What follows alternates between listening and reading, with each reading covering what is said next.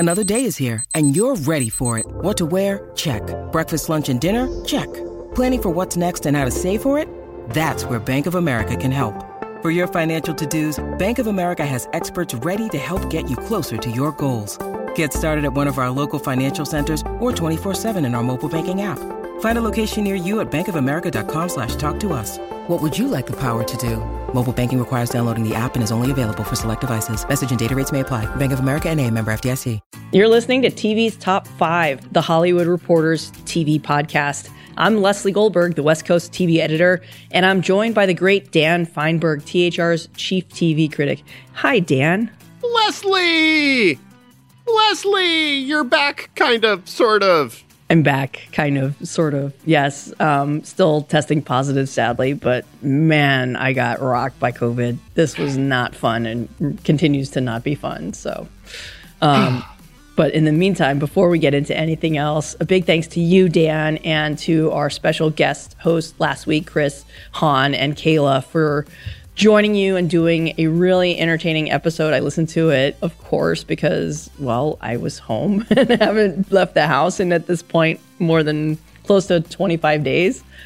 And of course, thank you to our loyal listeners for your patience and for your kind words. And of course, an extra special thanks to the makers of COVID vaccines and even Paxlovid, even though that's probably why I had a rebound case. So that's what's new in my world, Dan. Gee whiz. Yes. Definite thanks to Chris, Han, and Kayla, who were excellent fill-ins for you. It was a very fun episode. It was not a traditional episode of TV's Top 5, but I really think it was a fun episode. And this one also is not going to be a traditional episode because, as you can hear from Lesley's voice, while she is very much on the rebound, not to be confused with the rebound. Hey, I see what you did there. It wasn't intentional. Oh, hold on a second. Really quick. One last comment about last week's episode. I loved it, but the only thing missing from it was someone making fun of the name of Freebie. So a delayed response from my part. Freebie. There you go. There you are. I'm a little bit worried about making you attempt to do voices. I think you're having enough trouble sounding like Lesley Goldberg today. I don't know necessarily that we need to move into your wild and diverse assortment of other voices. Yeah, no, I thought about adding a obligatory Lesley-esque freebie, but I felt that we were covering enough terrain and we were giving you enough nods that it was better for us not to attempt to actually be you. We were just attempting to pay homage to the way you like to handle things and the things you like to talk about. Yeah, so as I said, we're not going to do this as a traditional podcast either. This is going to be a little bit short. We have hopes that by next week, Lesley will be fully shipshape. We'll be able to line up guests for a showrunner spotlight. We'll be able to do the whole darn thing. Also, there aren't that many shows this week that I've had the time to get to for Critics Corner because of press tour and upcoming Sundance Film Festival coverage. So yeah, for many, many reasons, we're hoping that this one is going to be a fairly short TV's Top 5, perhaps maybe even a TV's Top 3. I think that's kind of how it lines up. And once again, there will be some inside baseball stuff because we're going to talk about the sort of wrap up of the newly completed Television Critics Association press tour. But we're just, again, we're doing our thing. We're reminding you that we're out here and trying to have podcasts, and hopefully we will be back to business as actually usual in the next week or two. Knock on wood. Yeah, I really would like to leave the house. I'm going a little stir crazy here. If it makes you feel any better, the outside world isn't all that interesting. I mean, it rained for about 2/3 of the time you were shut in. So unfortunately, though, today is a beautiful sunny day. I bet you could walk out and at least take in some fresh air. Well, yeah, I mean, I've been taking the puppy outside, Okay. But, yeah. And that in the rain with COVID is, that was not fun. Anyway, I digress. Let's start. What do you say we start with headlines? Sounds good. Number 1. Leading off with renewals, Starz has handed out an 8th and final season order for Outlander, while also officially greenlighting a prequel series. So big news for the big franchise over at Starz. I think the biggest surprise is that a spinoff or prequel or whatever they're going to call it really took this long to do. It feels like they kind of missed the boat, but who knows? That's also up to Sony because, well, they own Outlander. Elsewhere at Starz, the Lionsgate-backed premium cable network has picked up 50 Cent's BMF for a third season. Lots going on over there. And delayed response, but congratulations to the cast and crew of Minx for finding a new home, and good on Lionsgate for picking up a show that they own that HBO paid for. So, cool beans. Elsewhere on the renewal front, Paramount Plus is bringing back SEAL Team for its 7th season. Yes, that show is still on. And Criminal Minds Evolution is coming back also to Paramount Plus for its 2nd season.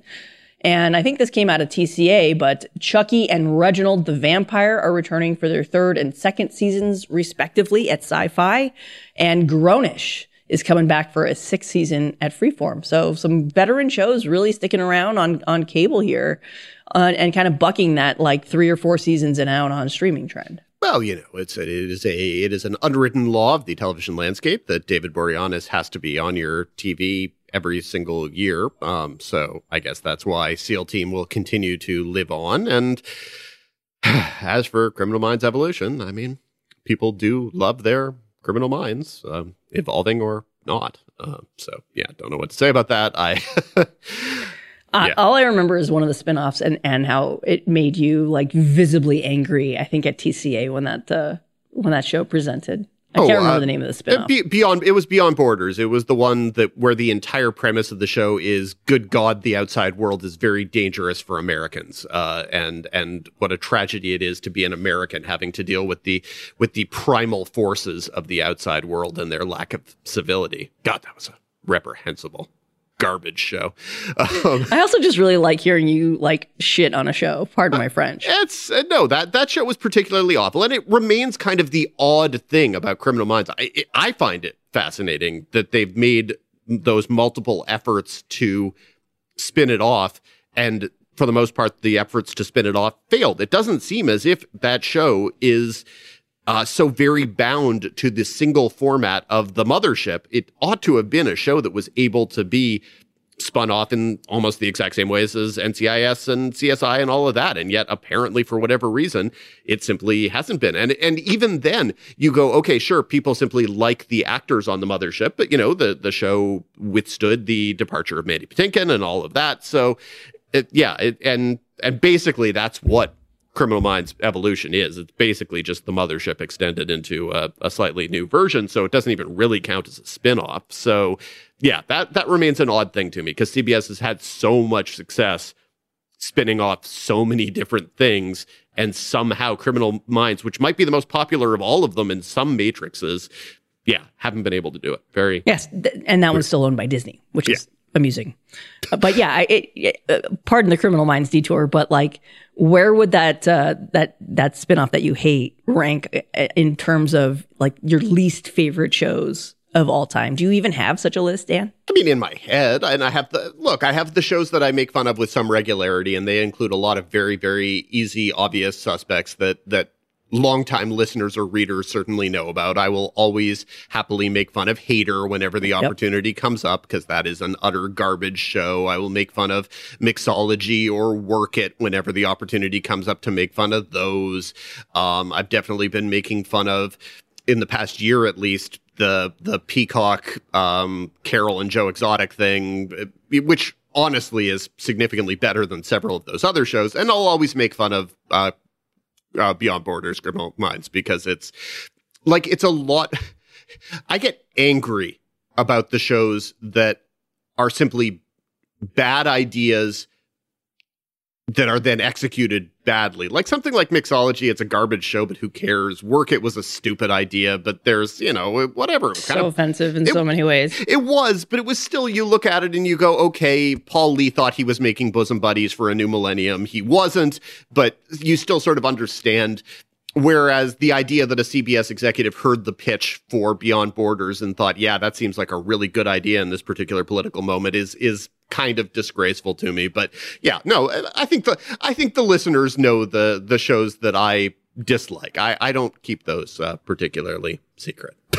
That's fair. I really don't. So continuing with headlines on the casting front, if you thought that Hulu's Only Murders in the Building was somehow lacking for star power. They announced this week that Meryl Streep is going to join the cast for season 3, which is, I guess, exciting, except, God, Meryl Streep's been doing a lot of television lately. I mean, it's just not as exciting as it would have been if she hadn't done Big Little Lies, and of course I think she has an episode of Extrapolations, an Apple, the Apple show. So, but we also don't know if she's a series regular or if she's a guest star in one episode or more. Exactly. We so far as we know, she could have just dropped in for a table read because she was friends with somebody, and then somehow got wrangled into Selena Gomez's Instagram Live or whatever it was, TikTok, whatever the kids are doing these days with their phones and the recording of the videos and whatnot. Yeah. So we don't know what she's going to be doing. That's a show with a lot of frequent guest stars, but sometimes they pop up for like one episode and you're like, okay, are we going to get more Sting?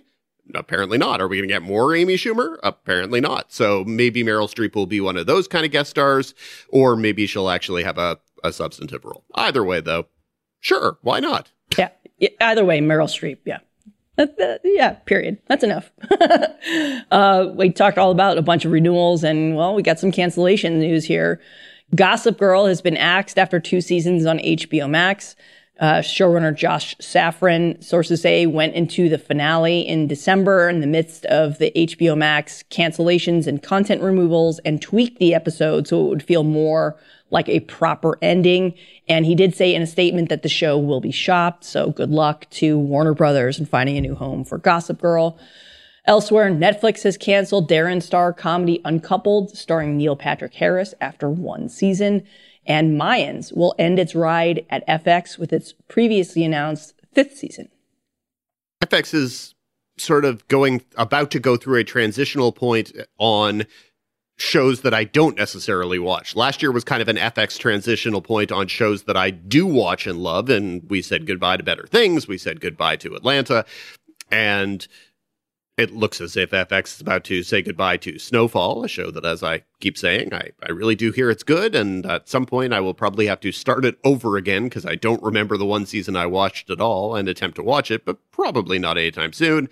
And Mayans MC is a show that, can live on without me. I'm a little surprised by the Gossip Girl cancellation. Are you surprised, or given the state of things at HBO Max, does nothing really surprise you there?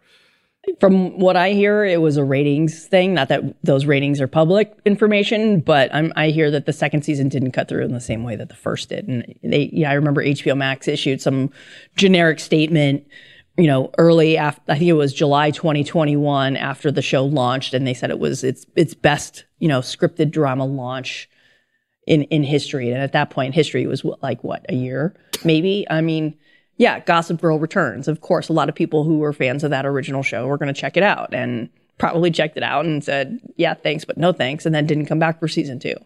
So it's really not surprising when you have a legacy title that can't find a new audience, because if you kind of keep kicking that thing around, you're just damaging the entire brand. But if you cut bait after, let's say, 2 seasons here, maybe the original brand still has its value. So who knows?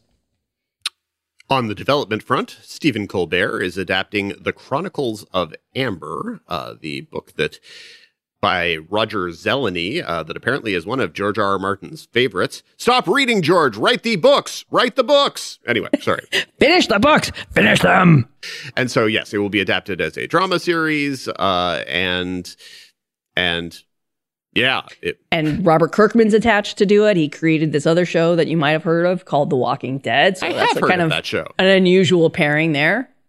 Anyway, a search for a writer is already underway, as is a platform from the project from CBS Studios, where Colbert has, of course, an overall deal. And speaking of development, pilot season is here. Do you guys remember pilot season? It happens kind of in January every year, and the broadcast networks used to order north of 100 pilot comedies and dramas every season and try and find the next big broadcast hit.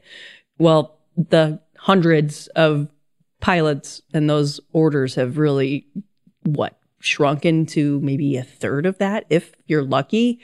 But you've had some early pickups this January. So among the early orders, we've seen a murder mystery land at NBC starring Retta that reunites her with Good Girls creator Jenna Bans. And ABC is mounting a legal comedy called Public Defenders. Sure, what could go wrong? Indeed. I feel like we might have mentioned some of these broadcast renewals in last week's podcast, but who even remembers? Abbott Elementary and Ghosts have both been picked up for third seasons on ABC and CBS, and the CW has renewed All American, which is its first Next Star pickup. And that's not all that the CW is doing. What is the other news from the CW? This perplexes the hell out of me. Yeah, it shouldn't perplex the hell out of you, Dan, because it really just speaks to what the CW's future is going to look like under Next Star. And the news this week, as our colleague Alex Weprin and I reported on Tuesday, a couple of days before the CW officially confirmed it, but I don't even know how to pronounce this. Is it L-I-V? It is Live. It's Live. So they've picked up the Live Golf Tour, which is the Saudi-backed golf tour. So this is a multiple-year deal with the Saudis for this golf tour that features a lot of big-name golfers, if you're into that sort of thing. I've picked up golf, but I can't watch it on TV. That shit is boring to watch. But sources say the deal won't cost the CW a cent, which is insane to me. And what's interesting here is this is obviously the CW and Nextstar's effort to turn the network into a broader platform for more adult viewers. So think of what the CW was under Mark Pedowitz, right? Lots of scripted originals from Warner's and CBS studios. Then it had a ton of diversity. They really celebrated, the diversity and how the network really looked different than a lot of the other broadcasters. And what's interesting to me is the PGA Tour, which has deals with a lot of different broadcasters, including CBS, which of course still retains a 12.5% stake in the CW. The PGA has a deal with CBS to never carry Live Golf. So here is a network that, yes, CBS no longer controls half of it, but they still retain 12.5% of it. And they're carrying the Saudi-backed golf tour that CBS originally said that they were not going to do. And this is pretty much the whitest of white thing that you can pick up here. So it's also something that obviously, we talk so much about the importance of live sports in 2023, and that's your best way to guarantee a live tune-in, right? It's no longer award shows because we saw the ratings for the Golden Globes. We saw the ratings for the Critics' Choice, which also aired on the CW. And sports remains the best way to get live eyeballs to your network or to your platform. It's why Amazon invested in Thursday Night Football. It's why everyone else is trying to get any kind of sports on their air. And the CW now is no exception. So you've got live sports coming to the CW, but of course it's a golf league that's backed by the Saudis. So will be interesting to see if any of the affiliates balk at this. It is I still find this strange. I mean, the isn't costing the CW a cent part doesn't actually perplex me, because the whole conversation about the Live Tour, well, not the whole conversation, the conversation has been rather varied and rather acrimonious. There's been a lot of fighting between the two different tours and a lot of talk about the different golfers who were jumping ship from the PGA and all of that. There have been harsh words between Rory McIlroy, who sort of has been the PGA's centerpiece. I guess he's also technically the number one golfer in the world, and Greg Norman, who put himself out there as the public face or commissioner or whatever of the Live Tour. And there have been lots of name calling back and forth. And all along, the general consensus has been that whatever the Saudi money was that was driving this, there was absolutely no way that the Live Tour was ever going to have a chance of succeeding without a television deal. And they were in the process of trying to basically pay people to let them put these tournaments on television. And so that's kind of where this is. If you look at the roster of players who they have on the Live Tour, it's a very, very solid roster of golfers. But it's a solid roster of golfers who, since they moved over to the Live Tour, have kind of dropped off into a black hole because, again, representationally, if you aren't on television, do you even exist? And right. It's like a show landing on Peacock. Not to make fun of Peacock, but like, who watches Peacock? I would say it's also like a show landing on the CW. So right.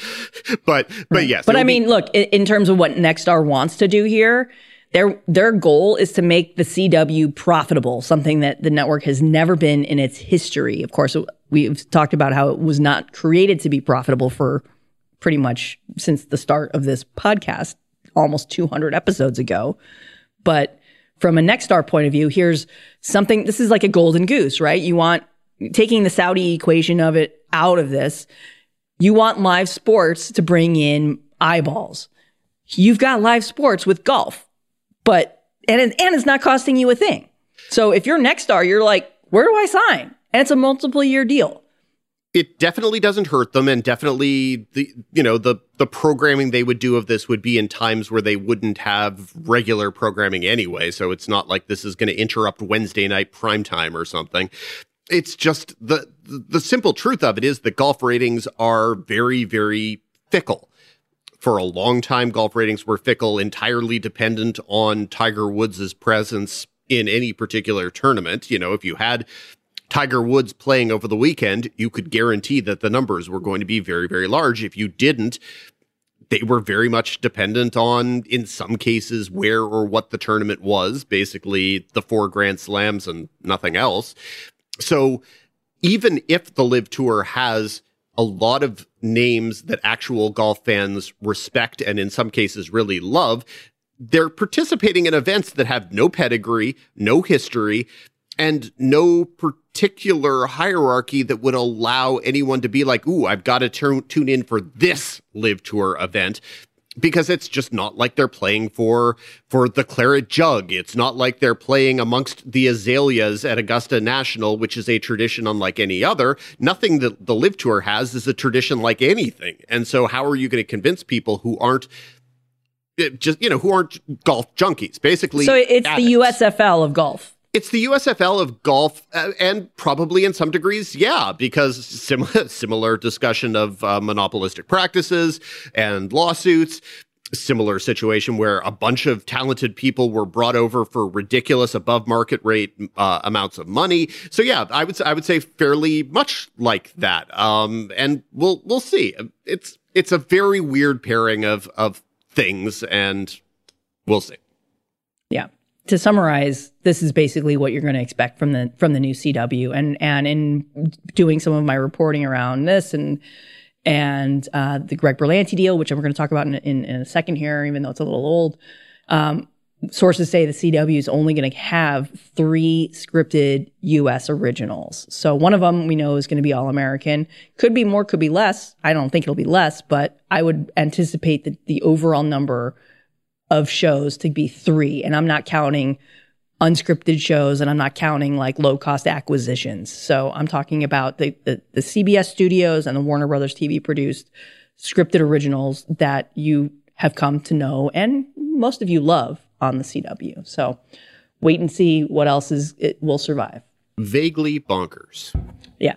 But I did want to, I obviously it's been about a month since we've had a normal podcast with you and I, Dan. And one of the big stories that, there's two stories that I wanted to talk about that I missed. But one of them is Greg Berlanti signing this is not a renewal, but it's a brand new overall deal with Warner Brothers Television.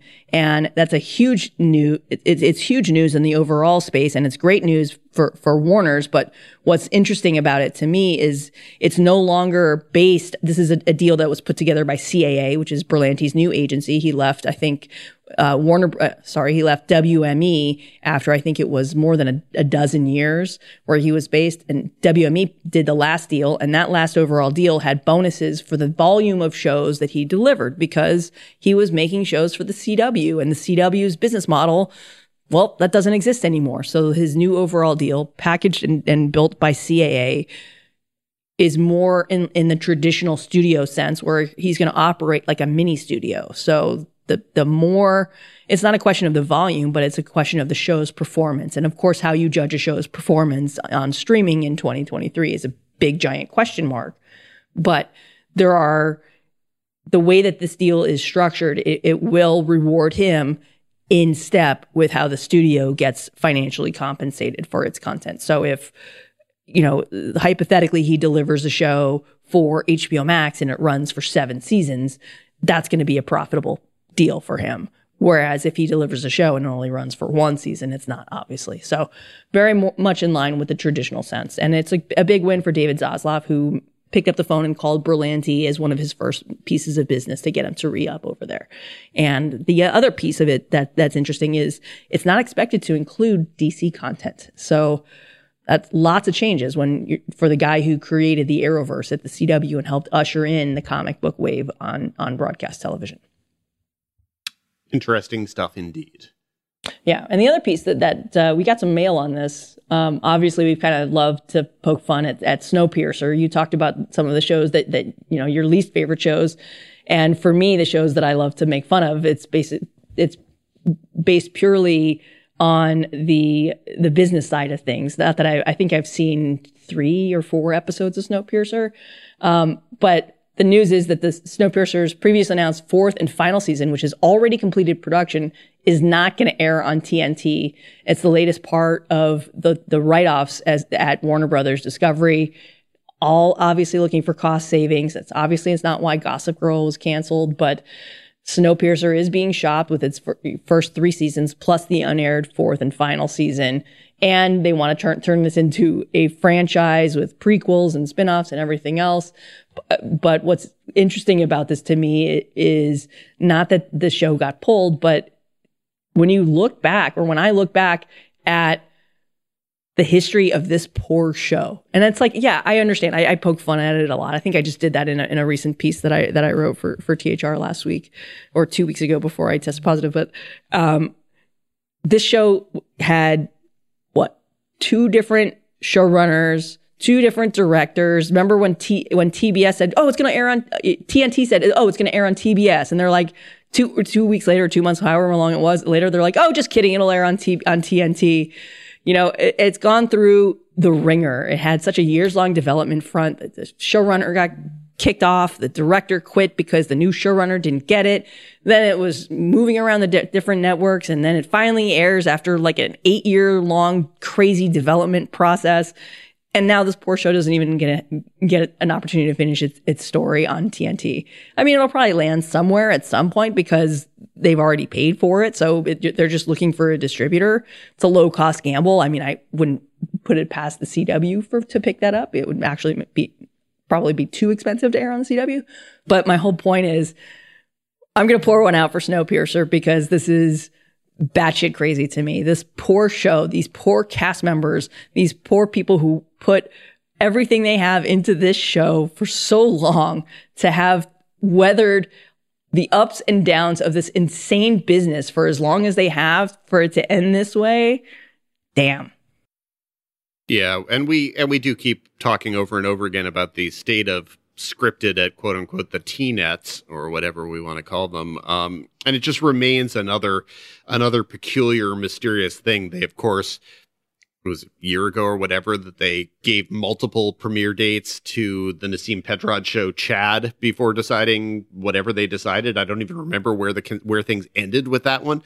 It landed at Roku, which sounds right and likely. And they're kind of doing this again. Like if you look at your January premiere schedule at the start of the month, there was supposed to be a new season of Miracle Workers that was supposed to premiere on TBS. It's been pushed back to ? They had on TNT, they had an international acquisition, the Lazarus Project, which was, it was international and it had already premiered on British TV to fairly positive reviews. That's called a low-cost acquisition. Exactly. But even for whatever its low-cost acquisition was, it was supposed to premiere on the 23rd, and then it got pulled off the schedule again to ? So, yeah, we just head scratching continues when it comes to the T-nets.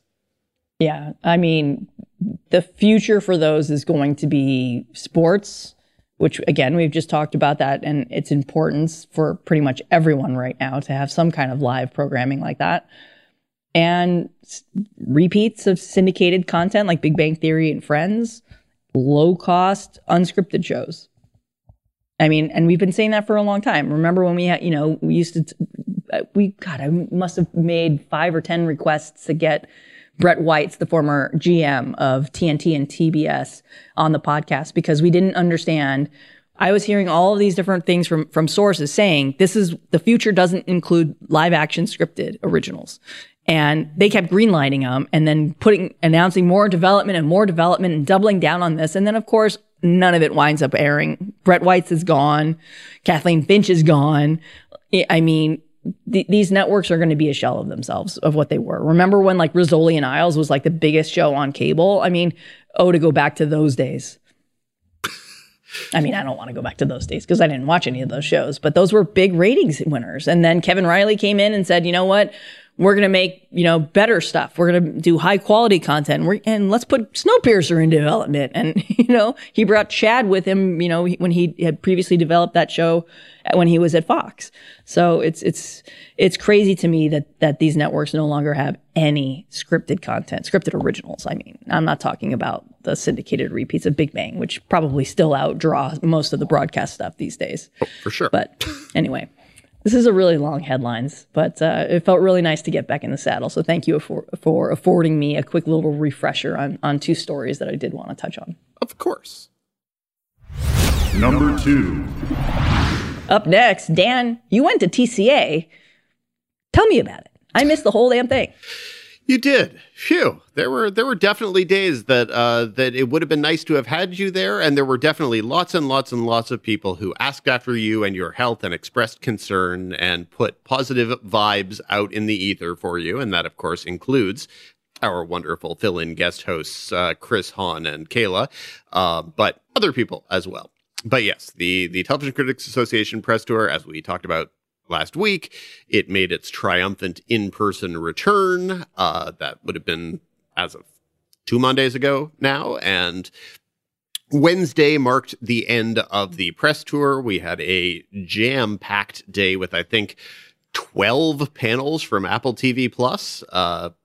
Jesus. Yeah, it was a lot of panels, awful lot of panels. And no panels for a lot of the things that I honestly enjoy the most, but they've got a lot of stuff coming up, and that was what they chose to concentrate on. Though they did have a huge announcement that Ted Lasso will be coming back, quote unquote, this spring. So that was with no news about if season 3 is going to be a final season. Indeed. And certainly Bill Lawrence, who is a multiple guest of this podcast, a friend of the five, as it were, he talked evasively about any news relating to the show, and ultimately what they did was they put out a picture and they said, come in this spring. So I would guess that probably means as late as humanly possible within this Emmy cycle, in all likelihood. Though since it's a weekly airing show, that could mean, say, April. That ought to get it all done by the end of May.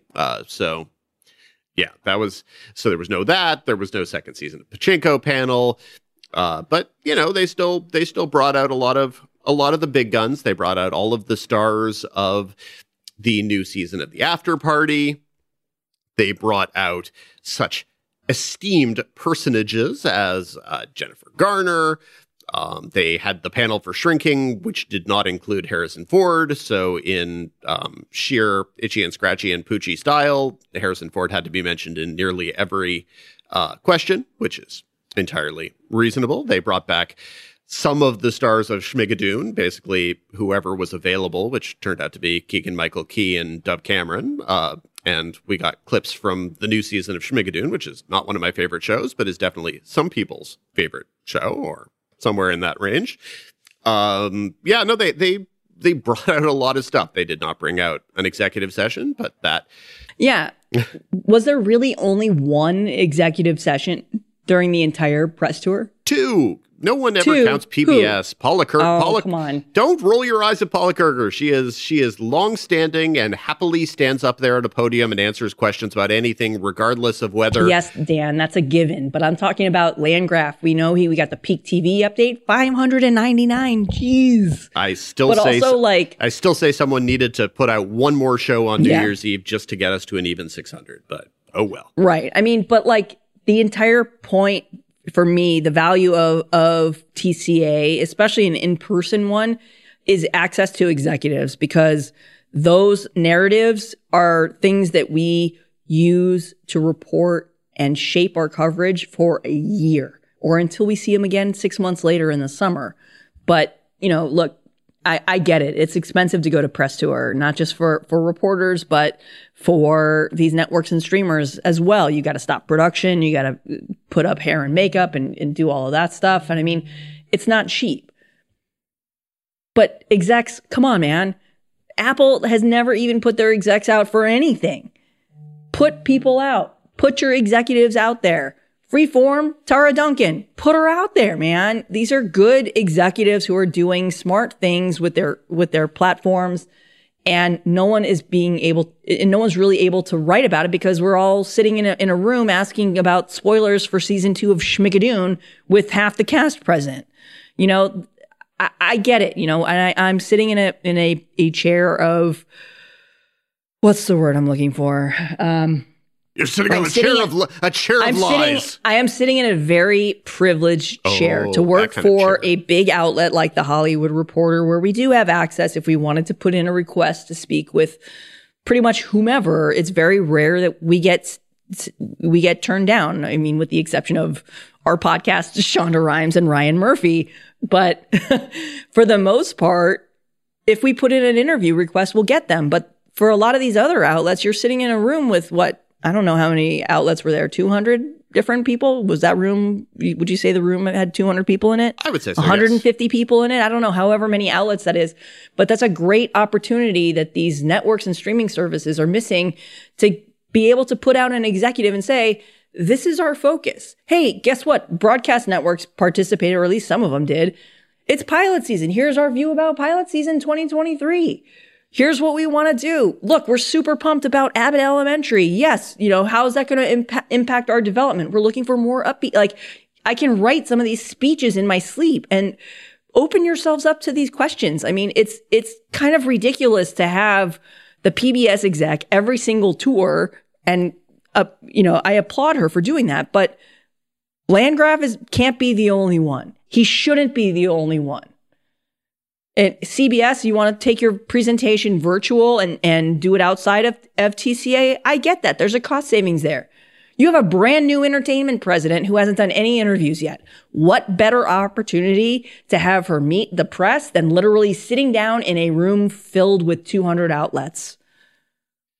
I think there's always the concern that, look, these people who are in the top jobs all have egos, and they all don't like their egos to be bruised. And some of them come away from an encounter with the press feeling as if the questions were too harsh or harped on some things or whatever. But I'm sorry, do they not understand how journalism works? Also, Dan, as a former TCA president, you cannot take this side. I refuse to allow you to take this side to make excuses for them to not put out their executives. No, I'm just telling you what the excuses are. No, I think it's wrong, because I think regardless, if you feel 2 seconds of bruising and you experience a brief wave of stories that make fun of you for whatever, then do better. Do better.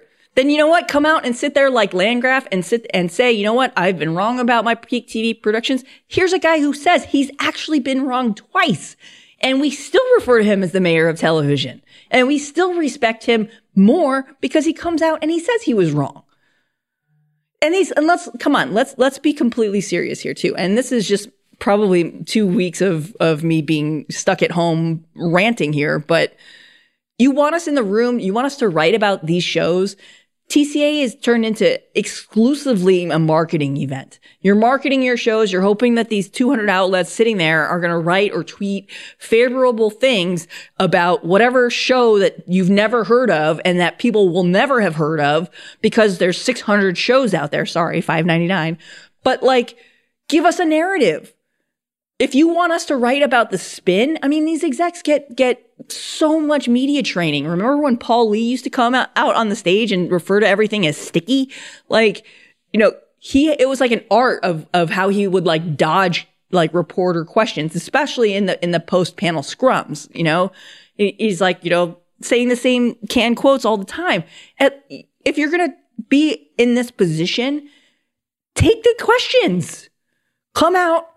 Sit there with a narrative. Come out and say, hey, I'm Craig Erwick, and I'm using him as an example because he's got ABC and Hulu. Take a victory lap. Only Murders in the Building is a big hit. Abbott Elementary, also a big hit. You know what? Here, we're going to build on these. You know, that's a great narrative to build around. The ability to set the narrative, to me, more than anything, is why all of these executives should be out there, and why, to me, it is genuine malpractice that they don't, especially given how many of these are shareholder companies. To me, it is genuine malpractice for a lot of these people to not come out there and not set their narrative, because that's what they're supposed to do. We're supposed to push back. That's our job. Setting the narrative is what they're supposed to do. They should be there. Part of why Landgraf is so good at doing what he does is that before he starts taking questions, he does a presentation. He does a slideshow. He tells you the things that they want to emphasize. And sometimes the questions are entirely unrelated to the thing he wanted to set the narrative at, but sometimes they follow along with that. There is no excuse, if you are so many of the executives for these companies, to not come out and give us what the narrative is for the next 7 months. You talked about how it's about news stories in the moment, and then you talked about how it shapes coverage. And you just can't put a dollar value on the shaping of the coverage part of the equation. The fact that... I'm going to give you an example, Dan. I wrote the Gossip Girl cancellation story, and I'm not going to name names, but I did hear this morning from a publicist connected to the show who complained about my coverage, and that I put in the context there of what's been happening at HBO Max under Warner Discovery with all the content write-offs. You know, I'm like, the timing of the cancellation comes as HBO Max has gotten rid of XYZ, Minx, blah, blah, blah, blah, blah, in an effort to save billions of dollars in cost savings following the merger. And I got pushback on that. Okay, well, if this isn't your narrative anymore, I don't know what your narrative is, because Casey didn't do press tour. I mean, he used to. He used to do one-on-ones with pretty much any outlet that requested him. And they used to give us, 10, 15 minutes with him, and then we would get a great Q&A. I think one time I did rapid fire questions with him, like 20 questions in 10 minutes. And it was a great story. He would always do every other tour. He would always do every other tour. And that was always the thing that the HBO executives did. Now, HBO was not at this press tour because Warner Brothers wasn't at this press tour. And I understand in a vague sense why they were not, because you didn't want to get hammered with, like, what the fuck are you guys doing over there? Pardon my French again. I'm trying to curse less, but what are you guys doing over there with all these content write-offs? Why would you drop Minx? Why would you renew it and then say, I reported all about that in the Fast platform of it all. But, like, I get why they're not going to do that. But, like, just because you skip this tour, if you come back in the summer, guess what? We're still going to ask you about it. We don't forget big stories like that. No, and the ability to shape the narrative, if you're a good, well-run shop, is so crucial at press tour. I would point to what Disney and its various entities did at this press tour as just a really, really smart way of figuring out different ways to use press tour. And I would emphasize that they should have had a way to get more executives present. You mentioned Tara Duncan. She was there and did introductions to panels, but she didn't take questions. And to me, I don't understand that, because I feel as if Onyx Collective in particular is a thing that is so interesting and so worthy to have its narrative told and to have its narrative understood by a room of reporters. And the fact that they she's truly doing great stuff over there at Freeform too. She's got a nice little track record going. And the fact that they didn't take that opportunity is a miss. But on the other hand, I can point to all of the other ways that they handled press tour well. They got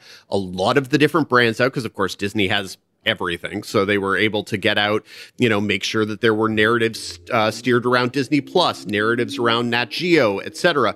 They also were very, very smart about acknowledging that it is a wider company, and so they found ways to acknowledge that the press tour happens in the middle of Oscar voting. So they did a panel with 4 of the directors of shortlisted documentaries. That is not necessarily TV coverage. On the other hand, it is getting people who want Oscar nominations out there. They had an appearance by James Cameron, who didn't take questions, but on the other hand, people tweeted about the presence of James Cameron for 10 minutes. So that was valuable for them. I think that there are so many different ways of using press tour that smart companies would be able to take advantage of, and that really and truly they need to take advantage of. You look at the struggles that Netflix is having with the curation of its content, just the volume of content and the number of things that are slipping through the cracks and the way that that leads to cancellations. That is what Press Tour is for. You're not going to come out and bring all 500 shows that you're premiering in the year, but you are going to come out and say, here are 10 or 11 shows, in the case of Apple TV, but also in the case of what Netflix has done in the past, that we want to make sure are on your radar. And that can be 3 random international shows that most people won't review. It can be a couple documentaries that maybe people didn't know they were supposed to take interest in. It doesn't need to be your biggest shows. You don't need to do a Stranger Things panel, though. Why would you not do a Farewell to Stranger Things panel? But since we don't know when that's actually coming, maybe they'll be there in July, and they should. But it's just so much in the streaming landscape is about curation.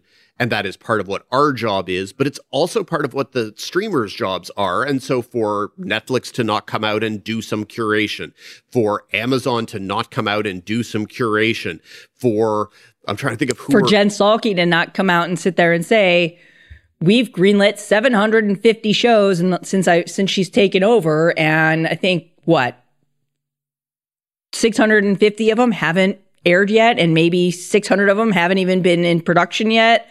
And maybe it's all just press release and nothing actually behind it. I don't know. I mean, I have no idea what the narrative over there is, especially in light of the MGM stuff. It's like, well, all I can see is, okay, well, this show worked, so now they're going to greenlight another one just like it, but then they have all this other sci-fi stuff, and I don't know. That's why I'm so frustrated to hear, and that, look, I feel, would I have rather have been at TCA than having stuck at home with COVID? Absolutely. But am I going to look, as a TCA member, am I going to look forward to going to summer tour, especially in person, and possibly risking COVID exposure again if there aren't any execs? My interest in TCA is directly connected to how many executive sessions there are. And with Landgraf, I would have been there in a heartbeat. But if next tour has no executives, what's the point? It might as well be virtual. Save the money, networks, right? You're canceling everything. You're cutting back on development budgets. You've got layoffs everywhere.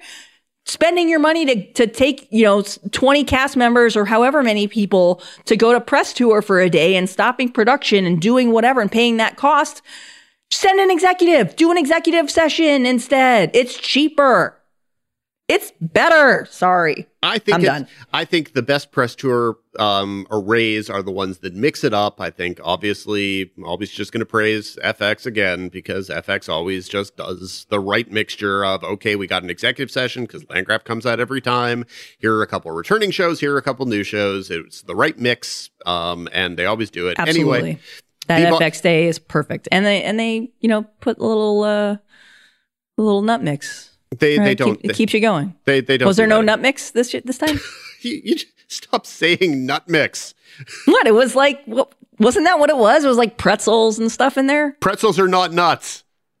But it was like pretzels and nuts and. Anyway, food had to be done differently this press tour because of the COVID of it all. But anyway, so yes. In conclusion, I thought it was a really productive press tour in general. I thought it really did feel a lot like press tour. I thought a lot of people seemed genuinely pleased to be back. And I'm talking about on the side of the networks and the talent. That was sort of the impression I got. Whether or not it's true, who knows? But again, hey, that's another part of spinning a narrative. And yeah, so we will see what July brings around. Knock on wood. Number 3. Rather than a showrunner interview, rather than another topic, we're just going to go straight through to the Critics' Corner. So among this week's major new launches, you've got the new season of Truth Be Told on Apple, That 90s Show on Netflix, and Night Court on NBC, which already premiered, and the ratings. Wow, Dan. Indeed. Night Court is a hit. Anyway, I haven't watched the new season of Truth Be Told, but it had a really good DCA panel. Octavia Spencer and Gabrielle Union were both really, really good on the panel.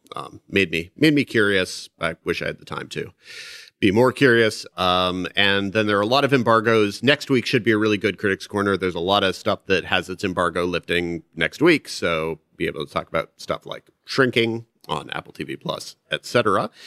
But yeah, so Night Court has already premiered, and as you say, it premiered big, and it premiered big presumably because, well, mostly because NBC has been promoting it relentlessly and reminding people that there is nostalgia for a brand, and they promoted it over and over again during the Golden Globes. They've been promoting it relentlessly during various sporting events with live audiences, so people were trapped in watching commercials for Night Court. And so, like, basically, the only two shows I'm really going to be able to review this week are That 90s Show and Night Court, and boy, that suggests something about the current nostalgia of the TV landscape. I think the two shows are similar because I think a lot of people are simply reviewing them or watching them or whatever, fueled entirely by a nostalgic perspective of what the original shows were. A lot of people love Night Court. Of course they do. I love the original. Loved it. But the thing that people erase from their memories of Night Court is how really inconsistent that show was. This is something that was the basis of my review, is that the version of Night Court that you have in your head was probably only the version of the Night Court that existed half of the time. I think some of the time the show was really good. Some of the time the show was silly but amusing, and some of the time the show was an utter mess. It was a show that underwent a lot of fairly regular cast changes around Harry Anderson and John Larroquette, and some of those casts had better chemistry than others. But people, for the most part, their memories don't get stuck on the 100 episodes that weren't very good. They get stuck on the 90-something episodes that were very good. And that's fully reasonable. But it means that when you watch the new show, and maybe it isn't great immediately, and it's not great immediately, it's not great at any point. I've seen 6 episodes, and you go, oh, it's not as good as Night Court. What you're saying in your mind is it's not as good as the idealized version of Night Court that maybe never existed. The new show it's hit and miss, and I think it's hit and miss in somewhat similar ways to the way the original Night Court was. I don't think it reaches any real pinnacle in these episodes, but a lot of what was always so good about the original Night Court was John Larroquette, because John Larroquette is fantastic, and he is really, really good in the new show as well, because John Larroquette does multicam comedies as well as anyone.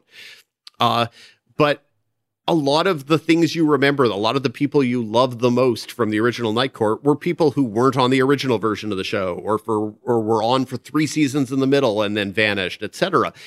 And so when you look at the new cast and go, okay, these are largely hit and miss performances, probably some of them won't be there in a year and a half, and maybe the person they bring in will be somebody who you find yourself loving. And the supporting cast, or even the lead cast, because Melissa Rauch is really the star of the show. It's and the executive producer. And the executive producer is not, it's not consistent. I think Melissa Rauch is funny, but I don't think she's consistently funny, and I don't think they have a consistent sense of what her character is. I think a lot of the supporting characters, they don't have a consistent sense of.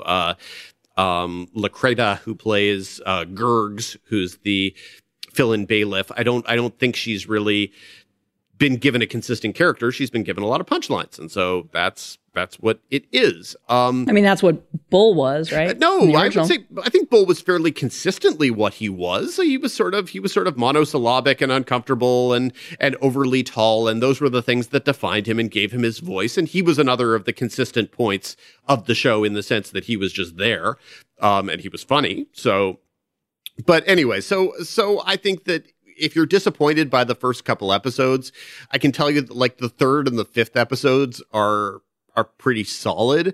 And then I can tell you that the 6th episode is utterly unbearable. And that means that the 7th episode could be funny still, because it's just not consistent. And I don't know that I'm going to watch the show regularly, but part of that is because my nostalgic view of Night Court is as a show that was sometimes good and sometimes awful, and so therefore unnecessary. If your version of the show is that you loved the show and that you have a desperate craving for that kind of multicam 80s, 90s comfort food, it could work. I see no reason.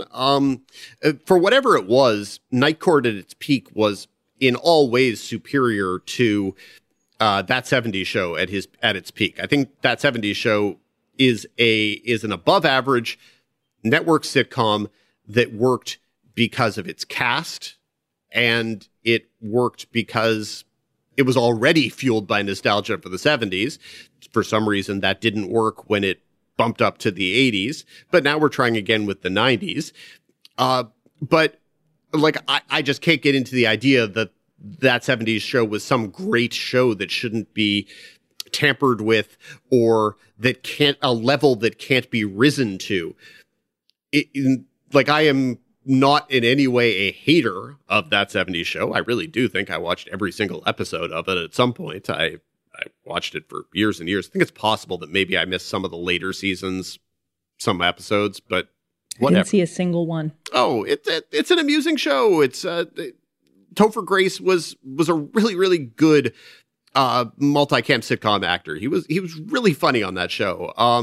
Ashton Kutcher, you understand kind of how he became a star. You understand how Mila Kunis became a star. Laura Prepon was really good. I never for a second liked Wilmer Valderrama or Fez on that show. Not for 1 second, and still annoys me here. But then the adults, Deborah Jo Rupp and Kurtwood Smith, are just really good. And so a lot of that is why the show worked. And I think it's much better than a lot of shows that we are getting reboots for that people have more nostalgia for. Like, if you want to say which is a better show, that 70s show or Full House, like on an objective basis, that 70s show is many times better than Full House. And that 90s show is many times better than Fuller House, but it has a lot of the same strangenesses. It relies really heavily on callbacks to the original show.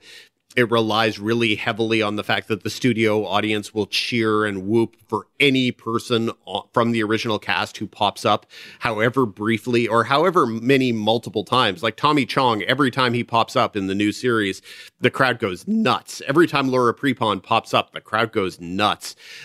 Don Stark, when he pops up, the crowd goes nuts. So there's a lot of the same stuff. And any time that Red Foreman says anything about putting his foot anywhere near anyone's ass, the crowd goes nuts, because these are things that people like about the show. But that 90s show isn't going to work or fail entirely on callbacks to the original. And a lot of the time it feels like they don't really understand that. And I think that the young cast, unfortunately, is just really not as good or not as consistently good as the original. And there's a lot of kind of generational stuff going on, because the main character is Leia Foreman, who is the daughter of Eric and Donna, the daughter of Topher Grace and Laura Prepon's character. And she ends up coming to live with her grandparents under somewhat contrived circumstances that are set up in the first episode. And she's played by Callie Haverda, and she's pretty good, actually. She's above average. She's kind of nervous and unstudied in a way that I liked. But then basically they try to recreate a lot of the characters, some directly. So Ashton Kutcher's character has a son, and he's dreamy, and he says a lot of the stuff that his father said. And you're supposed to go, ha ha ha, I get that callback. And you do. But yeah, a lot of the stuff with the kids, unfortunately, doesn't work. And that means that they have to lean heavily on how good Kurtwood Smith is, how good Deborah Jo Rupp is. Andrea Anders plays the uncouth neighbor. She's kind of funny at times. And then the stuff with the kids is a lot of rehashing that doesn't always feel like it has any purpose in being set in 1990. I laughed a couple times. There's one episode that is all about how the kids are obsessed with 90210 because it is the 90s, and therefore that's appropriate. And that episode I thought was actually pretty funny and has a cameo from at least one 90210 regular who is genuinely funny in the episode. And so that episode is worth sticking around for if you're kind of on the fence for the first few episodes.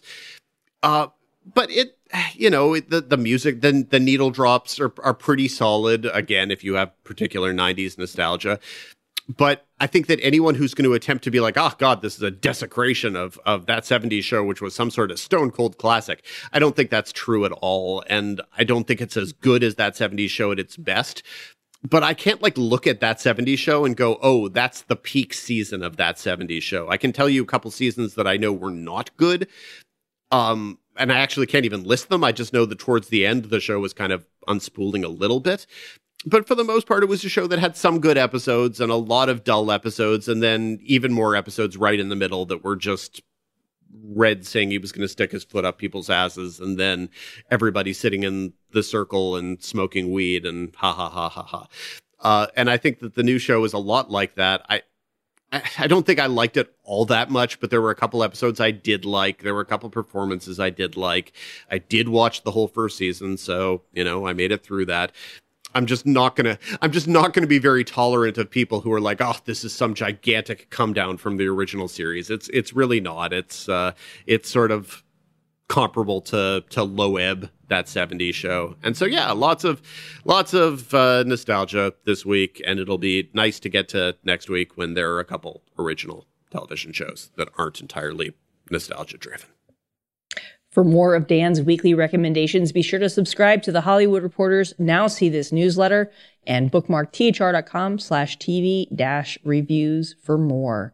Feels like a good place to wrap things up. Thank you for listening to TV's Top 5, the Hollywood Reporter's TV podcast. Be sure to subscribe on all of your various podcasting platforms. If you like us, rate us. If you really like us, spread the word of mouth by writing a little reviewy thing. Apparently those things really do help. You can come say hi to us on Twitter. I'm at The Fine Print. Lesley is at Snoodit. Let us know what's working, what isn't working, and all that good stuff. If you have questions for future mailbag segments, and if got a couple good ones. Yeah, we did. Always do. You guys come through, but we would always love to get questions from you guys, and you can email us at tvstop5@thr.com. That's tv's top 5, the numeral 5 at thr.com. Let us know what you want to hear more of.